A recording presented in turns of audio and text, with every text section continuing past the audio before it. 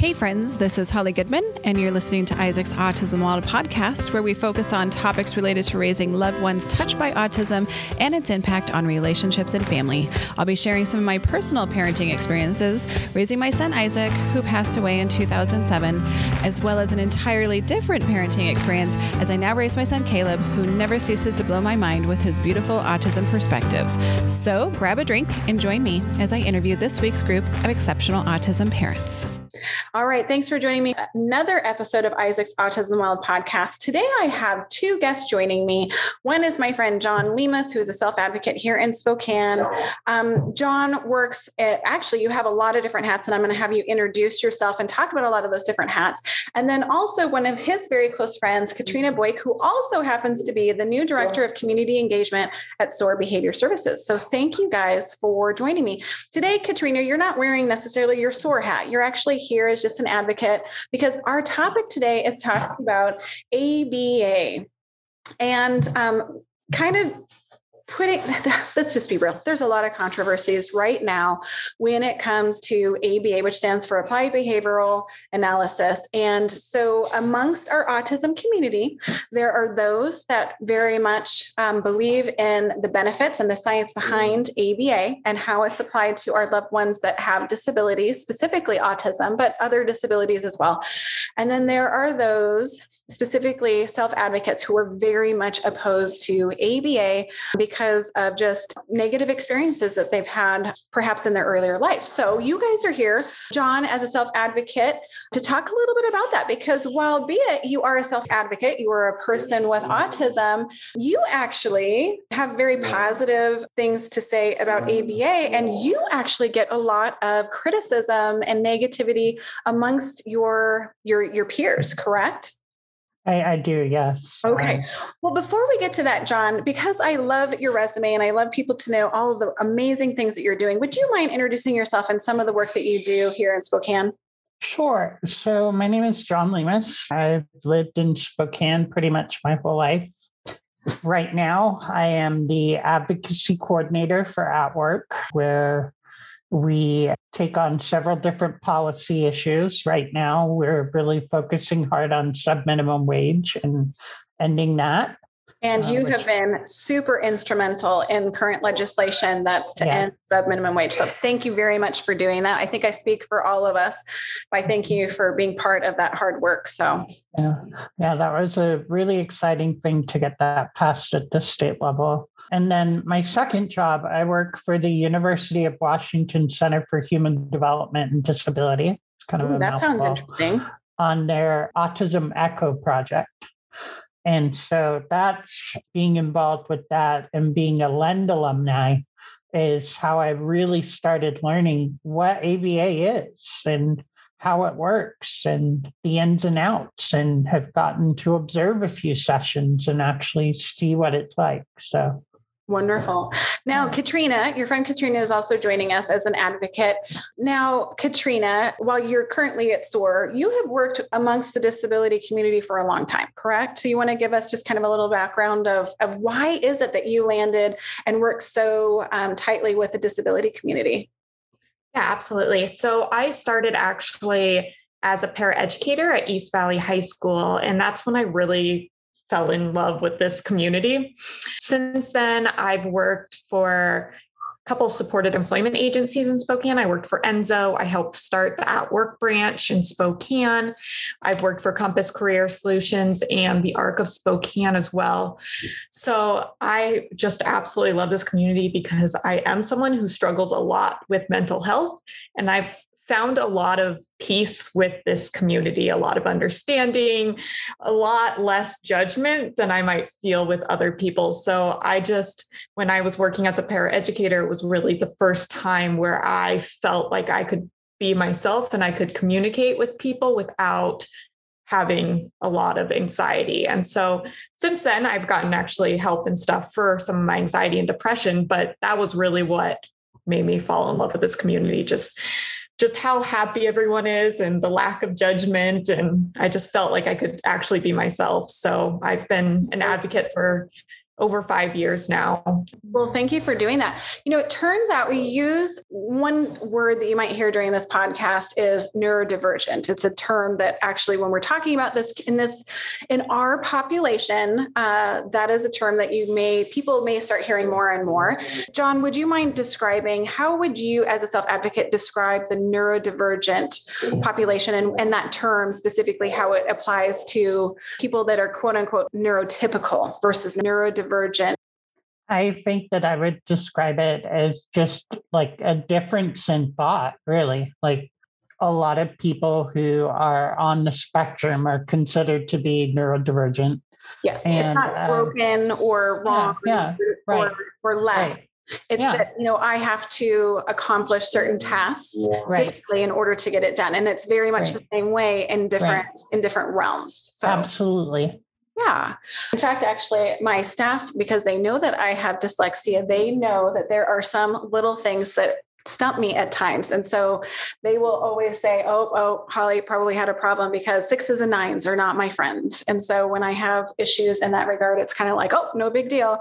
And so there are slight accommodations that I need in order to be able to be successful. They're not wrong. They're not necessarily even special. They're just different accommodations that people need in order to achieve, success. And that is all individualized for all people. So that is a term that you might hear throughout this podcast. But first and foremost, we kind of wanted to dive into the history of ABA because, again, ABA, and actually, listeners, you will hear my stepson Cooper in the background because he, as a self-advocate, is also participating in this podcast in his own way, which is just, he might repeat some of the words that he hears us say. So if you're hearing kind of a little bit of an echo, that's actually Cooper participating because he is ASD level 3 and is significantly impacted when it comes to communication. So a lot of his communication style is just repeating what he hears a lot of us say. So if you hear that, I apologize, but that is Cooper listening to us and participating in his own way.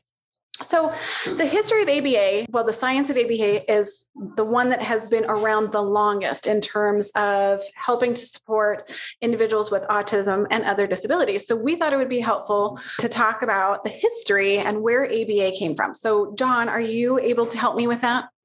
Sure. Well, ABA was created by a guy named Ivor Lovaas, and Lovaas had some pretty unusual methods. He would smack children on the thigh when he felt they were non-compliant with therapy. And so many of his methods are no longer used in today's practice. And that's how ABA just got kind of a troubled history.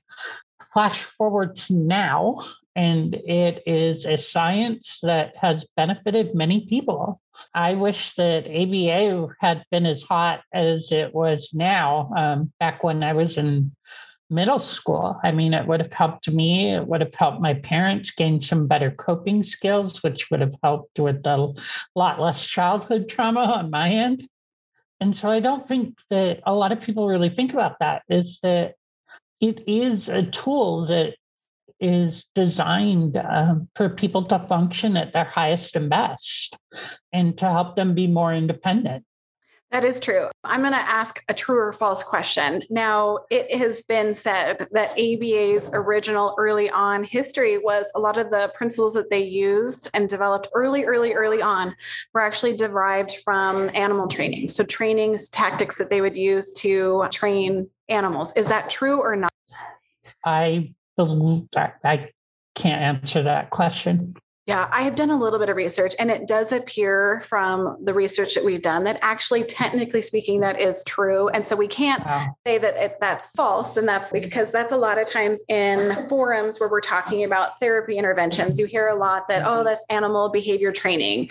And so I researched it because I was like, I'm going to prove this wrong. And then I was like, technically, yes, some of those strategies were actually derived from that. But with that being said, I have actually said, I'm the parent of many kids. And when we talk about ABA and some of the controversy around it, I always like to point out, because, not all parents, I'm going to be honest with you, when Isaac was little, I did not like ABA because I had done my research and it just seemed very I don't know, just like clinical and kind of, if I'm being honest, like dog training with the positive reinforcements and the different things like that. So we opted with Isaac, we did floor time, DIR floor time. Are you familiar with that intervention, John?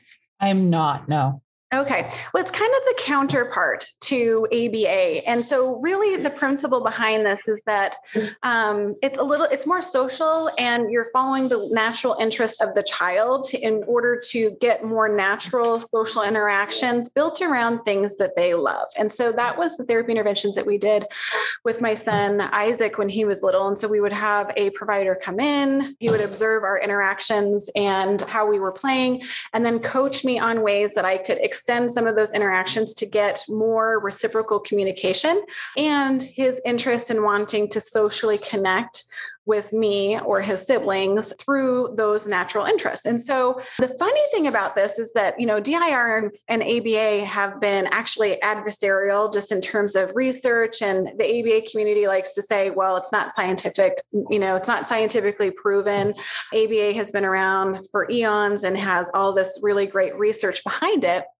But interestingly enough, like you, John, I have sat in on a lot of therapy services, specifically ABA and floor time. And the funny thing about this is when I hear arguments from the DIR camp of professionals and I hear arguments about the ABA camp of professionals, that if you really watch a really good ABA provider and you watch a really good floor time provider, I can't tell you which one is different. And that's the interesting thing about it, because really good therapy is just good therapy interventions, right? It's very relational. It's very individualized. No one wants to do something that's not based around their natural interests, right? So also too, when I think of ABA, if we're being honest, I'm the mother of many, parenting in and of itself is ABA. Because I have to, as a parent, motivate my children, and there are consequences for certain behaviors that are just not acceptable. So parenting in and of itself, if you say that it's not built on the principle of ABA, I would argue with that, because really, how do we as parents raise our children to be responsible, engaging citizens of our community, right? I mean, do you agree with that, John? What's your feeling on that? I do agree with that. I think that, and like I said earlier, is that like ABA is a tool for everybody. I think that the concepts of it are used in several different settings and they can apply to them. And I think that, again, it just helps people become more independent and gain some of those executive functioning skills that they need in order to continue that independence. So I agree. I think that's a great analogy.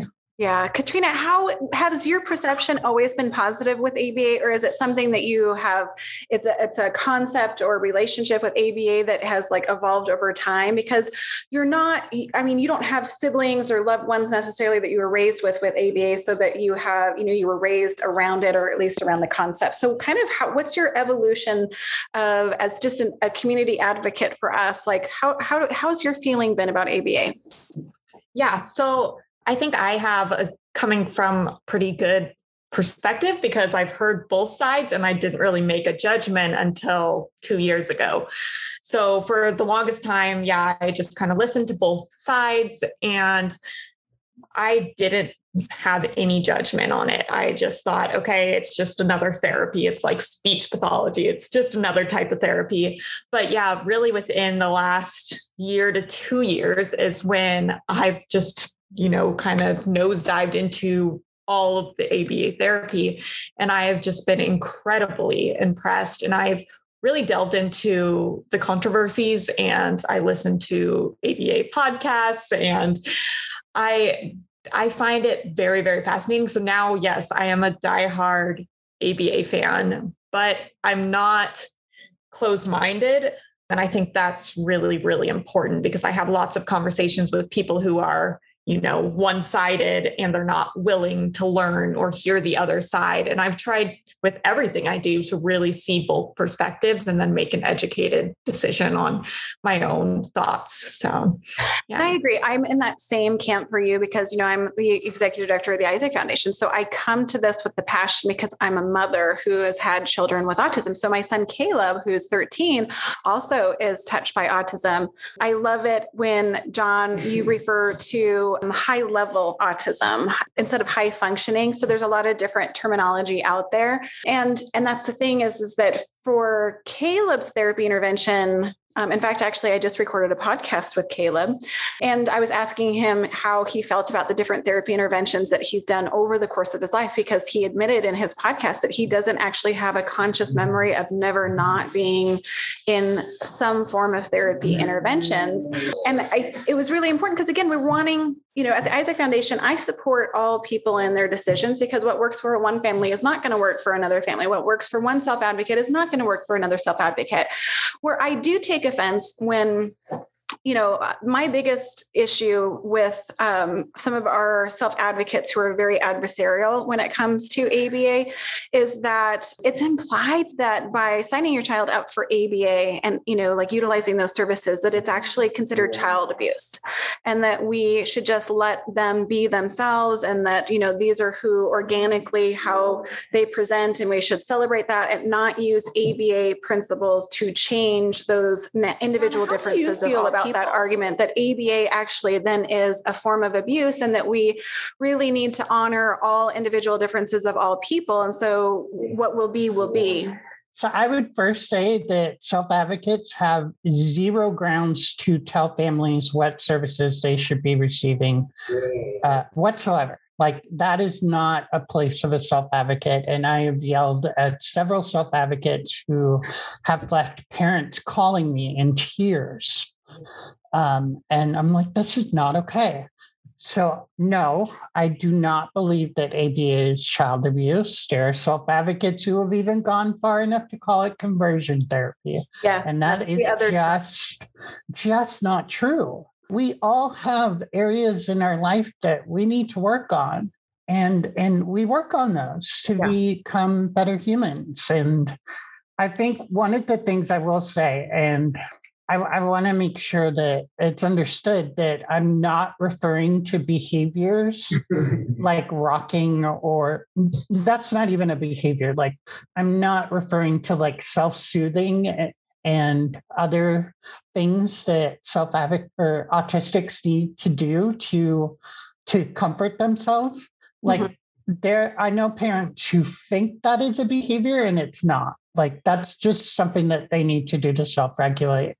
And experience their environment. So you guys can see my stepson, Cooper, who's sitting here behind me, and you can see he has a lot of big movements, but some of it, I think early on probably was self-stimming behavior, but now that's how he enjoys the world and how it's really, I don't think stimulating behavior anymore, other than it's how he expresses, and interacts in his community, in his environment. So I think it's very organic. So this is us. If I could use that term, is us, and this is him, and we celebrate that. We don't hide it. We don't try and alter that. I do at times ask him to try and use an inside voice, or we call it the movie, where we're not actually using our mouth, but we're working on those things. But well, and I think that it's important that self-advocate or autistics be able to have those opportunities to self-regulate. I think that a lot of autistics who oppose ABA have just kind of jumped on the ASAN train, and they don't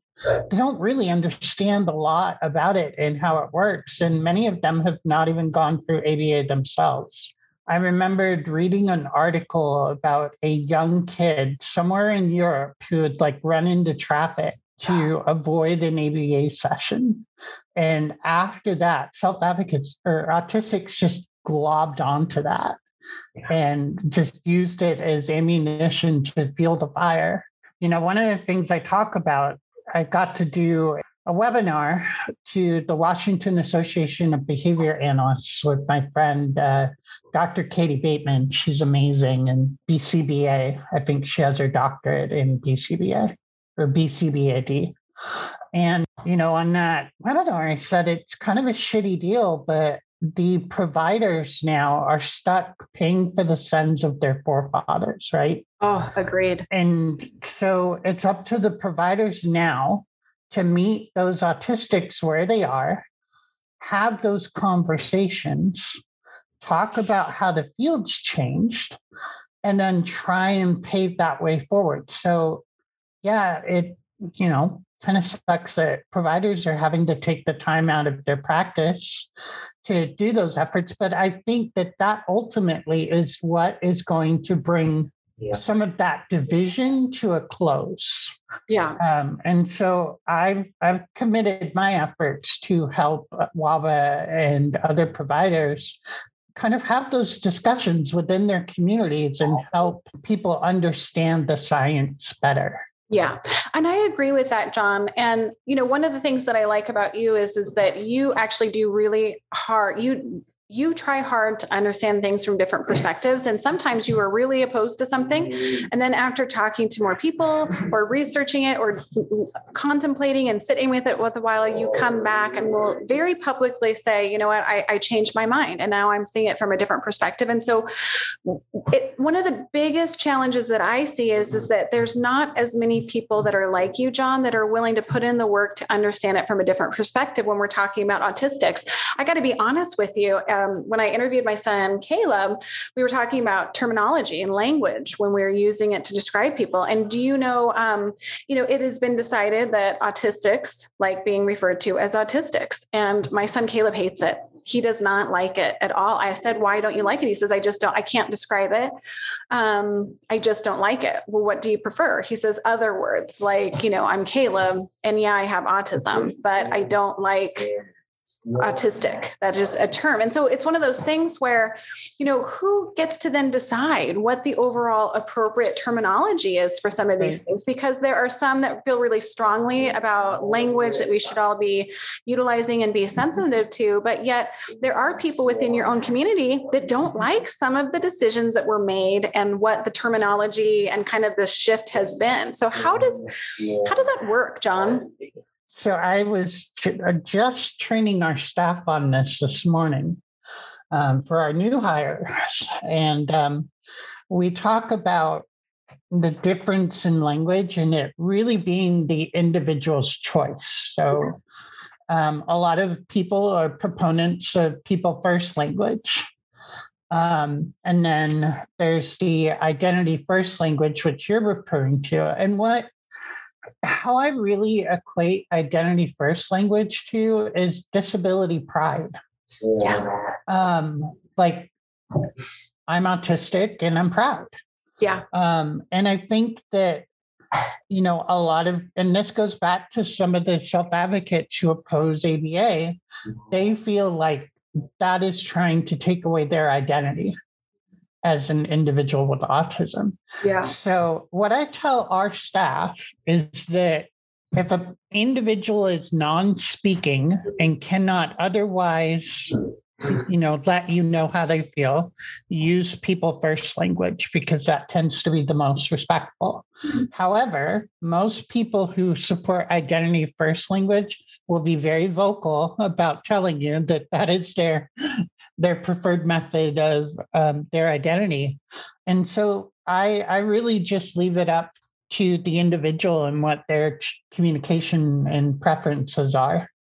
So now that I've had you make that point, John, then it really kind of, if we take that concept and that's something that people in our community can like wrap their head around and respect the fact that people should have a choice about language, then why is it so difficult for our community to then allow people to choose different interventions like ABA as a form of therapy for our kids? You see what I'm saying? I do. And so that's where I really struggle, because it's like, if we can have a lot of compassion and respect about, like what language do you prefer? How do you like to be referenced? Why is it that then there's very little tolerance and acceptance when we choose different interventions to support our loved ones? Right. Yeah, I totally hear that. And I think that, we can't pick and choose what we're going to give people choice on. Like it's either you're all in or you're not. Yeah. Right. Because that really seems like what's important to them is choice. They want choices and they want their individual differences to be acknowledged and accepted. And so I hear that. And I love every bit of that. It's just that it's not translated in all areas. So it seems a bit hypocritical. And I don't know how to navigate this because, John, as you know, if you are neurotypical and you weigh in on some of these issues, it is not received very well amongst our community that has autism. And John, you know this. Actually, you are really a good advocate in Nothing About Us Without Us. You are a strong believer that these conversations should not be happening without a self-advocate there representing individuals with disabilities. And I think that is so true. But how do we work towards a common good if we still have so much opposition on, like, the topic of therapy or no therapy, conversion, any effort to improve someone's abilities so that they can achieve all of their goals? Like, do you have any ideas about how we try and bridge that gap? So one of the things that I've done with other self-advocates is I'm a big fan of leadership books. And so one of the books that I give to a lot of self-advocates when I want them to start thinking about other people and their perspectives is a book by Karen Armstrong, and it's called 12 Steps to a Compassionate Life. And I learned about this from a friend, Skylar Oberst, who was with the Interfaith Council. And I read that book, and it just completely changed how I thought in several different aspects. And I think that a lot of self-advocates are so used to asking for compassion and accommodation from other people that they haven't been used to giving it. And I know it's really shitty to say that, but it's true. You know what? That is really powerful, John, because I have never heard someone explain, some of like why you think we have a struggle in this. So that is really thought provoking. And I never actually thought of it from that perspective. And now, does this actually talk about that in this book then? It doesn't. Okay. I think that for me in this book, it helped me just kind of open my eyes to the perspective of other people, have conversations with people that I disagree with. Another book that I think is one of my favorites is I Think You're Wrong, But I'm Listening. The ladies who wrote it run a podcast called Pantsuit Politics. They talk about how to have different discussions with people across the political spectrum. And that book has just been incredibly helpful of me, like centering outside of all the work that I do in the disability community. I'm also vice chair at the Spokane Democrats. And so when I served as chair at the Human Rights Commission, I had to listen to everyone, including some conservatives that I just did not agree with. And there were people who came up to City Hall and had meetings with me with guns on their belt and talked about very, very heated issues. And, it's just about like centering ourselves to being able to hear someone, try to validate them, but also say, this is how I feel. And I don't think that a lot of people with disabilities have had to do that. Again, it's that piece where people have always been caring for them. They've always been listening to them and their needs, that it's really hard for people with disabilities to see things from another perspective. And I hate that because it sounds like, I hate saying that because it does sound kind of like a put down on my people. But I found that not a lot of self-advocates are good at having those conversations and listening to both sides. It's just, this is what I think. That's the end of it. Well, and respectful disagreement, I have to work in a world where I interface with people at each extreme end of the spectrum and how we live our life with loved ones with autism or as self-advocates, but also even just like politics. Yeah. So the big, the whole thing. Like Dr. King said, we can disagree without being violently disagreeable. Correct. Now, here's a question, Katrina. So we're talking about building skills to be able to positively disagree with someone. would this be an area that ABA could actually help work on if we were actually wanting to improve this area? Absolutely. Yeah. No, that's a fantastic example of a social skill, which is a huge part of ABA. So teaching that how to communicate, how to get along with people, how to work with people. And yeah, that's a fantastic skill that ABA can touch on. But I also wanted to mention, so I worked in supported employment for a long time. And a lot of the skills that we use in teaching our individuals how to do jobs is very closely related to ABA. Yeah. And it's not something I really thought about until I really got more involved in ABA. But I think there's so many fantastic skills that can come out of using ABA therapy and some of their methods. Mm-hmm. That is so true. Now, we were going to talk about the reward versus positive reinforcements. And before we hit the record button, one of the things that I say is that, I got to be honest with you. It's like, in what world do we not all have natural positive reinforcers? Like in our work lives, we work hard, we stick with employers because of the reward of having extra pay, a longer paid vacation, 401ks, different things like that. And if you think that those are not positive reinforcers, you're wrong. So let's talk about the debate between a reward, because a lot of people associate ABA with, we're going to get you to do this skill and we're going to give you an M&M as your treat, right? Or a piece of candy or a cracker or whatever it is that I hate to again use the analogy when we're talking about, training, like my puppy at home to potty train. But that is what a lot of those preconceived ideas of what ABA is those rewards versus the concept of positive reinforcers that are natural things that really build your excitement around something and wanting to work really hard because you really like the rewards that you're getting from the hard work that you're putting into. So would you mind, John and Katrina, just talking a little bit about the difference between those? Okay, yeah. So I was talking to one of the clinical directors at SOAR about this yesterday. And the way she put it to me was that a reward doesn't necessarily have a behavior adjustment attached to it. So if you're going to work and you get a paycheck, well, that paycheck might actually not be a positive reinforcement. Like if you hate your job and it doesn't change anything, you're still looking for other employment, that check isn't necessarily a positive reinforcement. It's more of a reward. So that's the way she put it to me. And I think that's great. So it's really positive reinforcement is about changing behavior, whereas reward is something you receive that doesn't necessarily have a change in behavior attached to it.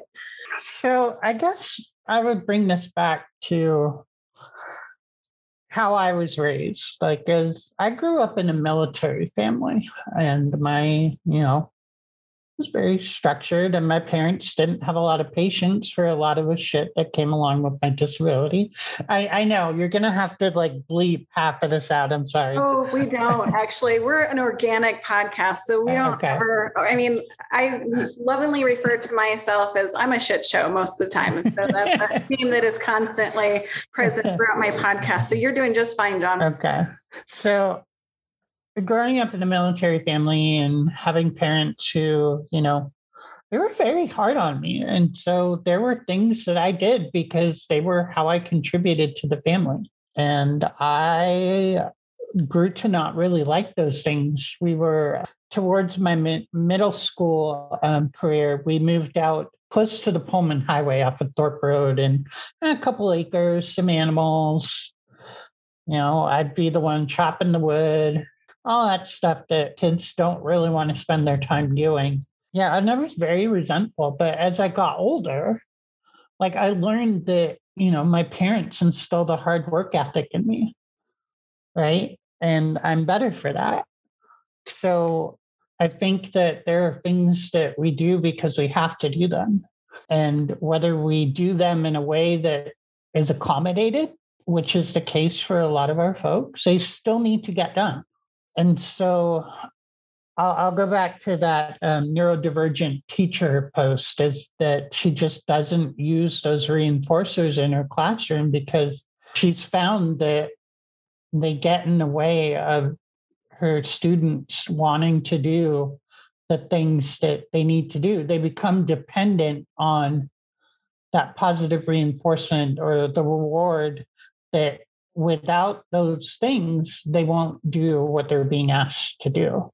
And so that's where I think it kind of turns into a double-edged sword. It is. Actually, we've done a podcast on this topic. We actually interviewed an executive function coach talking about the challenges, the long-term challenges for that is that it's difficult to motivate people in order to do the necessary things of life that are not necessarily fun or exciting, but they're just the necessary parts of having to do life in order to self-sustain us. And so part of the challenges with executive function is that, they're working on helping individuals know where their strengths are to help those strengths. Those strengths will then help compensate for some of the areas of executive function that they really struggle or that are kind of tripping them up for being able to achieve the goals. And so a lot of her strategies is, set a goal. Like, what is it that you want to accomplish? And then that's, they actually call it collaborative problem solving, where collaboratively you're talking about it and trying to figure out ways that you can help them through just, being that, the bouncing off ideas and helping them come to their own conclusions to be able to achieve some of the things that they want in life. And that is, you're absolutely right. That's the problem with, I'm going to be honest with you. I have typical children and I have neurodivergent children. And I will tell you that it is a real struggle, regardless of whether or not you have a diagnosis of autism or dyslexia. It's trying to motivate all children to have to do those things that are just not fun about life is becoming increasingly more complicated, which is why I've done so many podcasts on executive function. And then what happens when you hit this wall where those rewards and positive reinforcements are no longer, they're actually what's holding us back. Well, and I would say that I get the line from parents quite a bit, like, you don't really seem like you have autism or any challenges because of what you do every day. But I would say to those parents is that I really do struggle with executive functioning. Like, if people just recorded me sitting in front of my computer every day, I'm like working on one Word document, I get an email, I go look at it, and then I immediately forget what I was doing. I'm not very organized. Katrina has to hound me a lot of the times for things that I need to be doing for people first. And so those of us who don't show our disability or our autism, like, you don't see that, it's there. And we really do struggle. And I think that I would say that as an autistic, it's frustrating to me when people don't understand that while I present well, and we could go on a whole podcast about this, but masking is a thing and it's very draining. Like, I feel like I've had to do that. That's been a podcast topic we've touched on, John. So we should actually put that on our list of things to talk about in the future, because I'd love to get self-advocates' perspective, because we did it from an executive function coach and what the long-term ramifications for constantly having to mask. So you're absolutely right. Can I just add to this? So, John, I love you to death. And you are one that keeps making generalized statements of autistic people. And I think it's important to note that people without diagnosed disabilities struggle with those things too. So I've been told that I probably have ADHD. I can't focus for very long. Like, my brain's always all over the place. And I am very put together. So in the same sense, where I mask my depression, I mask my ADHD because I make so many lists. So I think you kind of have to be careful about people with autism deal with this, people with disabilities deal with this. You guys would everyone deals with these things. Yeah. However, it's harder for individuals who are on the spectrum or have disabilities. And it really impacts our mental health. Like, my mental health is already bad. And that's just related to my disabilities. But all the things that I have to do so that you don't see that I have a disability and I'm struggling, that is so draining on a person's mental health. It is exhausting. My son Caleb hates it when people say, well, you don't look autistic. And he says, what does that look like? Because he's like, he doesn't even know. When people say that, he's like, well, what does autistic look like? Because he's thinking very literally. So I can completely relate to what you're saying in that regard. I didn't actually answer the question. I'm going to go ahead and kind of circle back to kind of final thoughts. But one of the things as a parent of children with autism that I find the most frustrating is that I very much pride myself on being a person that can see things from a lot of different perspectives, and I can support any family or self-advocate in their decisions. What I really struggle with is that the inability or unwillingness to see things from other people's perspective or have compassion and empathy to understand that what works for one person or what works for them cannot be effective and supportive of all individuals on the spectrum. And so it's really hard for me. And I even struggle a little bit, John, with the nothing about us without us, because, like for Cooper, he doesn't have a voice. Right. So if we utilize that concept, then how fair is that? Because Cooper doesn't have a voice. So his only voice is the fact that his loved ones are passionately supportive of him. And we want to advocate and be as supportive as possible so that we can build a better tomorrow. And so that's where I really struggle with some of this. And so the same concept when we're talking about ABA is that when we have self-advocates that are attacking us because we are an organization that does believe that ABA should be a therapy intervention that is available for families to utilize for their loved ones. It really hurts my feelings that there's a group of people within this community that have autism themselves that would deny Cooper a therapy intervention that really, without that, we would still be dealing with. We're still struggling with toileting. We're still struggling with minimizing self-injurious behaviors. And so to sit there and say, ABA is just horrible. It really is sad and hurtful, because you're basically you are wanting to make a decision that impacts a lot of people who don't have the voice to be able to communicate their needs and wants. And even again, for Cooper, his motivator in all of this is personal choice. While be it he's very impacted by his autism, and where he really gets jazzed is when he gets to make personal choices about even taking a break. I want a break now versus a break later. I want a 5-minute break, or I want a 20-minute break. I want a cheese as a snack, or I want a pizza pocket. Those are all important choices for him. And that is naturally motivating for Cooper because it gives him the choice and the power to make decisions for himself, even though, Cooper, I'm talking about you, buddy. You want to come and say, yeah, word. Like, yeah, he's laughing. So I'm guessing I must be like, I'm representing him well because he's giggling behind me and clicking. So I'm guessing I'm getting the, yeah, go. But that's where it's really hard for me, because it's not fair that then we're criticized and we're called martyr parents, and it's just, I appreciate, John, that you come to the defense of a lot of us families, because you have very strong opinions about some things. And again, John and you and I don't agree on all things in our autism community because, again, the nothing about us, I love the concept. I just wish that how does Cooper then get that voice if, he doesn't have family or advocates that can, try and advocate for him. So, but John, I have a lot of respect for you because you are one of the self-advocates that will look at it, sit with it for a little bit. And I appreciate that. So I just want you to know, I appreciate the fact that you do take the time. And when you feel like you're wrong or you come to a different place, you're very public about the fact that your eyes have been open to a different way of thinking. And I think that's really good to model to people in your community that it's okay to be wrong, right? Yeah. So I think a couple of things I would say, and I've been using this with self-advocates who oppose ABA, right? When you've met one person with autism, you've met one person with autism. It's a spectrum. What works for you may not work for someone else with autism. I feel your pain.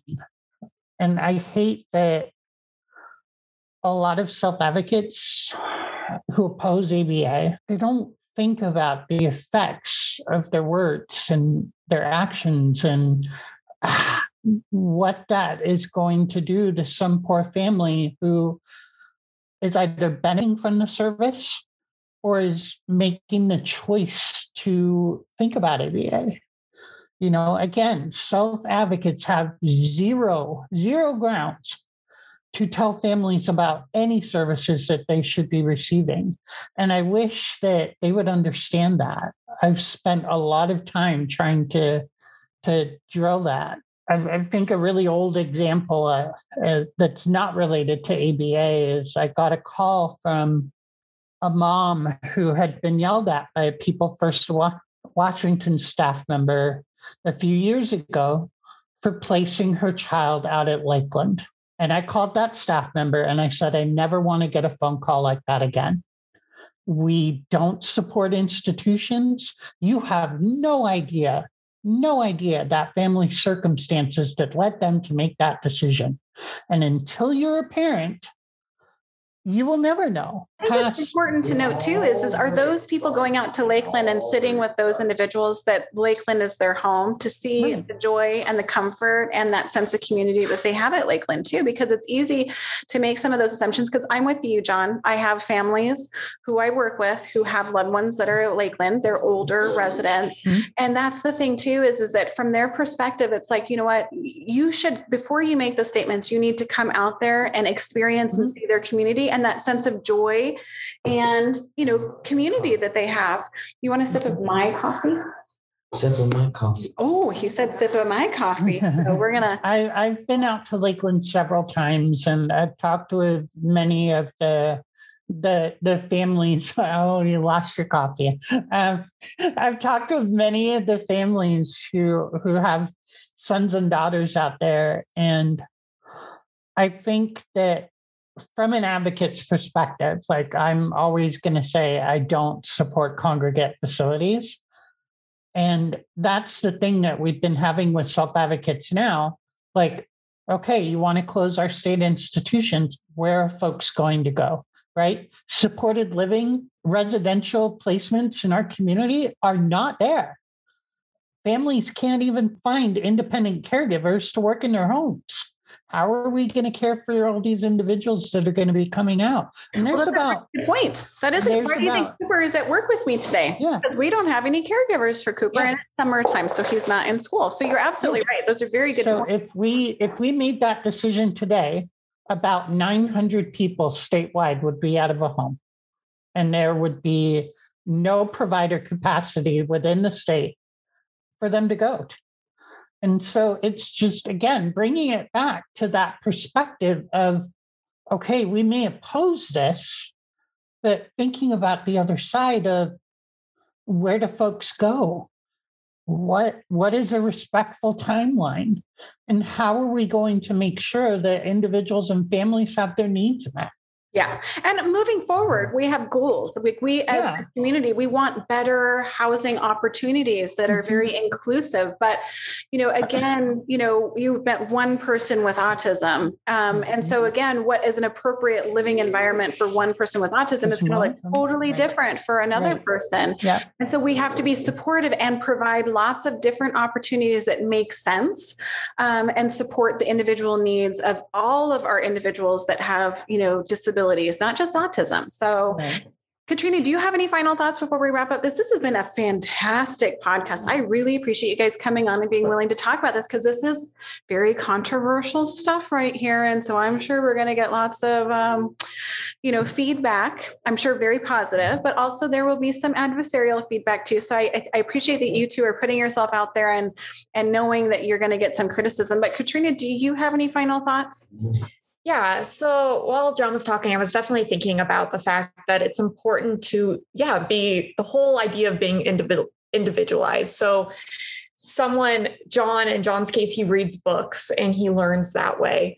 I cannot. So as I shared, I can't focus long enough to get through one page of a book. So it's really, really hard for me to learn that way. And so I think it's really important when we're trying to educate people with disabilities about ABA and other people as well is, making sure we understand what their learning style is. Because, I've been on a lot of those calls with People First about, shut them down, close institutions, but there's not really okay, great. We want this. Everyone's behind it, but where are those people going to go? And I think that we're just having the same conversations that are shut them down, shut them down, shut them down. And so I think it's important to find how people learn and really try and educate them. But yeah, a big part of that is being open-minded with ABA, with anything, with Black Lives Matter, like any movement, you are going to have to be open-minded. It doesn't matter what your learning style is. If you're not willing to learn, you're not going to get anywhere. So yeah, that is so true. And that's part of the struggle working in this community is that, again, we support the pendulum ends of the spectrum. But, I've racked my brain. I've talked to a lot of self-advocates. How can we help individuals? They have to be able to start seeing some elements of these discussions from a different perspective, and that they would actually be hurting people in their own community by, continuing the argument on different things. I really wish, so my goal, in fact, I've mentioned this to Sydney, one of our self-advocates, Taylor, GW, who's been a podcast guest. I've interviewed a lot of self-advocates, and actually I will tell you that my self-advocate podcasts are some of our highest rated podcasts of our entire library by far. Put me down for one. Yes, exactly. The thing that's interesting about this is I'm like, I wish, because, there's the negativity about the color blue, thanks to the Autism Speaks and some real negative connotations and feelings towards Autism Speaks. And I can understand and I can respect some of those passionate feelings and triggers about that. Our puzzle piece is blue. The puzzle piece, actually, I get a lot of hate mail about my logo and the fact that it's blue. I will tell you that the puzzle piece is very special to me because, again, I don't think of it as a missing piece. That thought never crossed my mind. I liked the puzzle piece in the sense that we're all together. We're stronger together. When you put every person as we all fit together to create this beautiful concept of like a puzzle. We all come together to make this beautiful community, and we all link together, and we're very strong. Once you link a puzzle piece, it is a very strong connection. And that's really kind of that goal and that connection of the puzzle piece. And I love the color blue because my son Isaac, who passed away, had the most beautiful blue eyes. And so people have said for a long time, I hate your puzzle piece. I hate the color blue.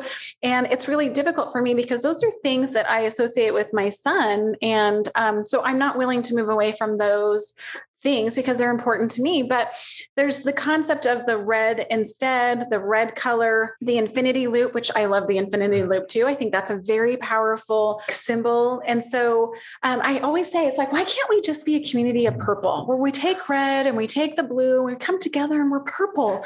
We're a purple group because we can start understanding that there's a place for red, there's a place for gold, there's a place for blue. And that, again, kind of like Katrina, we're doing this via Zoom and you have your pronouns, she, her. And I kind of think to myself too, why don't we do this when it comes to Caleb? He doesn't like being called autistic. So he could put Caleb, people first language, or you know what I'm saying? Because that's really important to him and it just rubs him the wrong way. And so I'm really hoping through doing some of these podcasts and you guys being willing to come on and be vulnerable and, just be very honest about, some of these topics that perhaps somebody's going to listen to this and just be like, wow, John Lemus, I love John Lemus. And you're modeling really healthy strategies for getting people to perhaps see things from another perspective. When we interviewed GW, we talked about in our world, he was talking about, he supports blue and red, by the way. He is very, he's like you. He very much can see things from different perspectives and I love him for it. And one of the things we talked about was how he wishes that it's just autism. Why is it high functioning autism or severe autism? And I just pointed out in the podcast, I said, okay, so GW, both of my children, Caleb, because you've met him and you've done social things. You've talked to him. Caleb loves GW. He's also spent a lot of time with Cooper at an event. And so if I was to tell you, okay, you're putting on an event and I tell you, okay, I'm bringing my one of my sons with autism, but I don't give you any qualifying language, but I have the expectation that you're going to do everything that you can to help my child be supported and successful at this event. Do you feel like it would be important for you to know, a qualifying term in order to understand the needs that my child will need because it's going to be different if I bring Caleb versus Cooper. And so he was just I never actually thought about it like that. But you know what? In certain contexts, you're right. There is, for me, it's really hard and I get defensive because when I hear that, I want to live in a world where I don't have to provide qualifying information because it doesn't matter. No matter which child I bring, we have this inclusive community that's supportive and have accommodations that we're doing naturally without having to even be asked. But that's not the world that we live in yet. Mm-hmm. And so it really is hurtful for me too, because I use that language not to be a martyr parent. I provide that language because I have had too many situations as a parent where I have taken my kids to something and we have failed miserably, or they had a very adverse reaction because there wasn't more dialogue about their needs and some of that qualifying language that would help people to understand like our family and what we're going to need when we come to engage this community event or whatever activity it might be. And I loved GW because he's like, I never thought about it like that. That is really like something that I really need to put some thought into. And so I was just like, thank you. I just felt very listened to in that moment. And John, you're one of those people too, where I've told you early on, John, I'm going to screw up. I'm going to F this up a time or two where I'm going to say something. And then you're going to come back to me and you're going to say, hey, Holly, I didn't like how that happened or whatnot. And I said, I just want, you to tell me about it and just know that I'm not perfect. I'm not trying to be disrespectful, but I don't know. And so I need to be educated because again, I'm wearing the hat that I'm an autism parent and advocate for our disability community, but I don't have autism. So that's why I want to be really sensitive.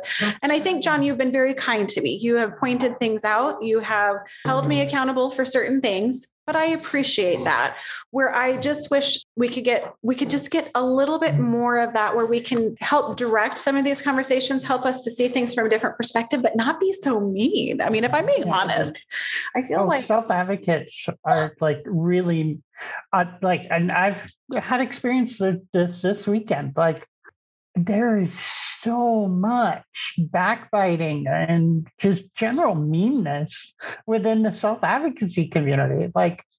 And it's so crazy because we spend so much time on all this damn drama. And it's like distracting us from the things that we really should be doing, right? Oh, John, that is so true. It becomes distracting when there is dissension in our own community. I feel like everybody else looks up. So for an example, do you know, John, one of the things I was really proud of is that I was an Alpha Zeta Delta at EWU. Now, granted, I graduated back in the 90s, so I'm like not too far from one of my sorority, like my friends, my peer group were actually the founders of the Epsilon Zeta chapter at Alpha Zeta Delta. That's how old I am. But with that being said, after I graduated, actually it was after Isaac passed away, I joined my sorority because our philanthropy at the time was Choose Children. And I loved kids and it was very broad in context, loved it. So then after Isaac passed away, our national fraternity decided to change our philanthropy to Autism Speaks. Now, I will be the first one to say that I was a little miffed about it because I'm not necessarily a huge fan of Autism Speaks for not a lot of the garbage that's out there, but just like for personal reasons, because a lot of funding goes to them, but they don't really do much to help us here in Spokane. So what are you doing for my family is here in Spokane. So that's really my big rough. But do you know that just in the last 2 months, our national fraternity decided that they were going to step away from Autism Speaks because we were too polarizing within our own community. And that became too controversial that so all this money that was being raised in the interest of autism, they decided they're walking away from autism and they're going to actually choose a different philanthropy because of all of the controversy and dissension within our own community. And I was just I have to be honest, I wasn't surprised because when you're looking at it, we are very polarized. And when you're talking about a PR nightmare, yeah, I mean, from a national organization, that kind of is. But it made me so sad because I'm like, oh my gosh, like word's getting out that we're like fighting ourselves. And that just makes me really sad because we can't, John, I know you're a big believer in collaboration and, because we have a stronger voice, and it just really I was very bummed by that, but I can't really argue that that's not what's going on. So John, I hope that you'll come back and join me again on another podcast. We can talk about things that you and I don't agree on if you would like. I'm sure there's still things that we can find that we don't agree on. Right. And Katrina, you are going to be joining me in the next few weeks. We're going to be podcasting a little bit more about ABA and specifically SOAR behavioral services, because that is definitely a conversation that I know our families are interested in talking about. I feel like we covered everything. Does anybody have any other final thoughts that I might have missed when I was being our host today? I guess as just to give some final thoughts, I would just really like to say to the parents out there that you're doing an amazing job, and you should never let the angry autism mob. That's what I'm calling now. They don't like it, but whatever. It's what it feels like. You should never let the angry autism mob make you feel like you're not. Yeah. Over the past year, I was engaged, and my partner had a 22-year-old with significant autism. And from that experience, I learned so much. And I was texting all of my parent friends, and I'm like, I get it now. Yeah. Like, I get it. You should never, ever let the self-advocacy community make you feel downtrodden as a parent. I appreciate that, John. It means a lot. I know I speak for a lot of parents that will mean a lot coming from you. Yeah, I think that families are just trying to do the best they can with what they have. And I think that, the angry autism mob needs to understand that. Yeah. And, the same grace and compassion that they're asking from the whole community, they need to be willing to give to others. Mm-hmm. I agree. Now, here's one quick question, and I don't know if you even have an answer to it, but I get asked this question a lot, and I don't really have a good answer for the families. But, the fear is that this group of the angry autism mob that you're talking about, of self-advocates that are angry, is this a growing population of people, or do you feel that it's actually a relatively same size group or whatnot, or a group that's shrinking? Because, and I try to tell families that from my perspective, I don't feel like it's a hugely growing movement of people. I think the reason why it feels like they are is that they are very active in social media platforms. And so that makes it seem they can be in so many different places. And of course, I get angry emails a lot. I get lots of ugly comments on Facebook. We've had to even go so far as to block some people because it just feels very harassing. Yeah. And so my feeling is that I'm trying to reassure my families that I don't, in my heart, I don't feel like it's a growing population of people, other than it just seems as though they are a huge group of people because of social media outlets. And so I'm just curious about your perspective on that, John. I would say that I think it is a growing group of people. I think that, and let me back up a minute. Like the one thing I mentioned, and I've, started referring to this and talked about it on WABA. There are self-advocates who have had some really bad experiences, and it's important for us to validate those experiences. And I apologize if I didn't make it clear throughout the podcast that that's my belief, is that we should validate those experiences, but also say, this is where we're at. Like, things are different now. So you mentioned just kind of that mob, the angry autism mob. And I do think it's growing. I think ASAN and other organizations are expanding their reach, and things are going to get worse. And so what I tell parents and providers, stay off the autism dark web. Don't go down that rabbit hole, because as soon as you do, you can't get back out. And it's just, there's so much misinformation. There's a lot of personal experiences that have been bad, and we need to validate those. But at the same time, it's not where we're at. It's not. If people were still using Lovaas methods today, they would lose their licenses. Like, that's it. So we know that that's not happening. There are people in King County keep telling me it is happening. I've never seen it. And until I see it, I'm not going to get behind that rhetoric. So I think PDA is done more, I think, also in the open too, where again, part of it is really providers are wanting parents to understand the process and how to support them, so that you're carrying over that consistency at home. So I don't, therapy isn't being done behind closed doors. Right. Every single day, because that's not the nature of what it is. So, and the last thing that I would say to parents is, instead of looking at the internet make those connections with parents at the school. Like, that's how you're going to find out what services are available, what therapies have worked for other kids. That's where you're going to make those connections.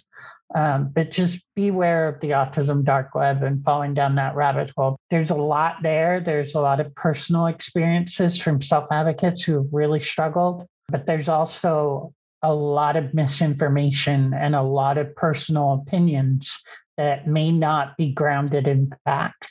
I was going to say I disagree. So I think that it's not growing or shrinking. I see it staying the same. I think we're making a lot of great progress in the infinity loop and just in these conversations that are happening. And as you were talking about pronouns, yeah, that was my thought too, is like, I actually love the pronouns because I think it gets people to stop and think.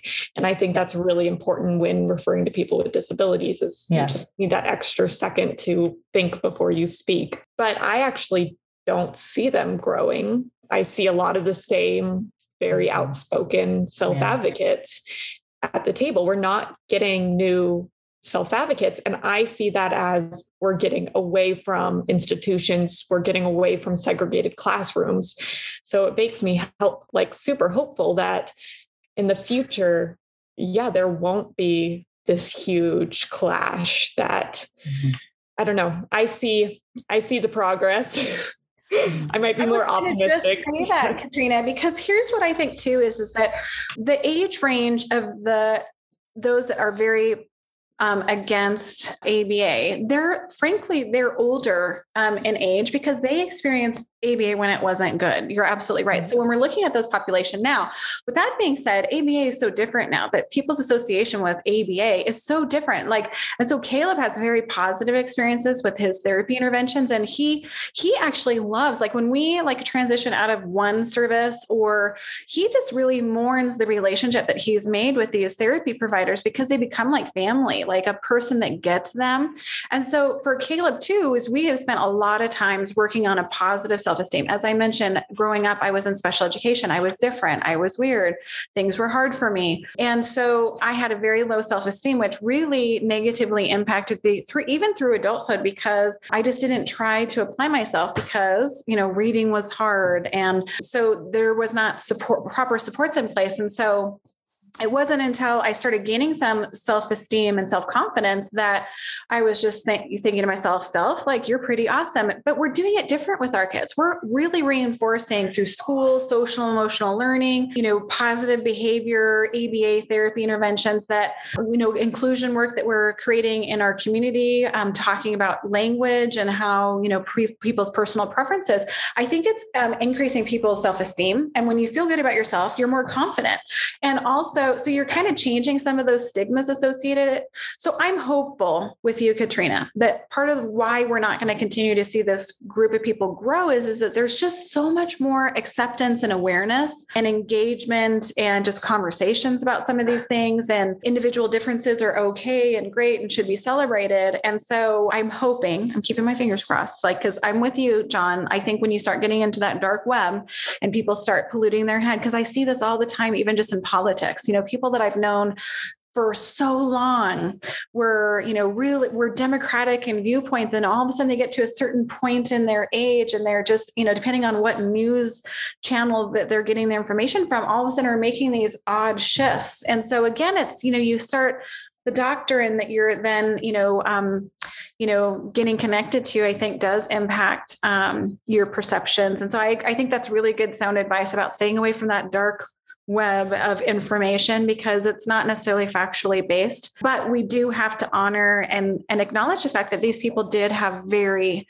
bad experiences with early interventions that were deemed, to be how we're going to fix a person with autism. In Caleb's podcast, I asked him, he actually found an article on his iPad in his younger years, and it was talking about curing autism. And you want to talk about him being seriously upset as a child in elementary school. He was just like, how could they want to cure autism? I'm so awesome. Why would you want to take my autism away?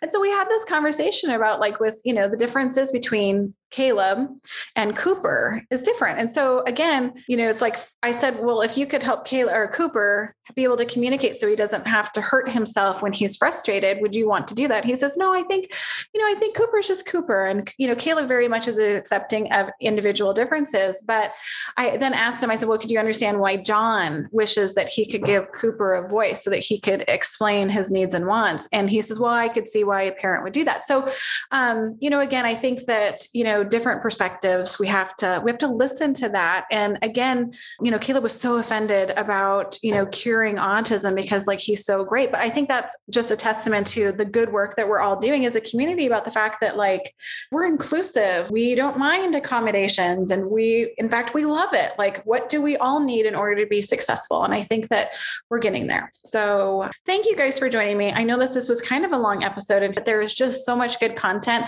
John, we're going to go ahead and link those couple of books that you mentioned while we were podcasting so that we can put that in the show notes. So if you're listening and you're interested in some of the books, John, if you have any other books, because I'm with Katrina, I know we're Facebook friends, and I know that you're always referencing different books that you're using to learn leadership and just learning how to see things from different perspectives. Any of those resources that you feel like we should include for our listeners to be able to learn, just like John, and grow and see things from a different perspective, we would love it. So with that, I'm going to wrap up this episode of Isaac's Autism Wild.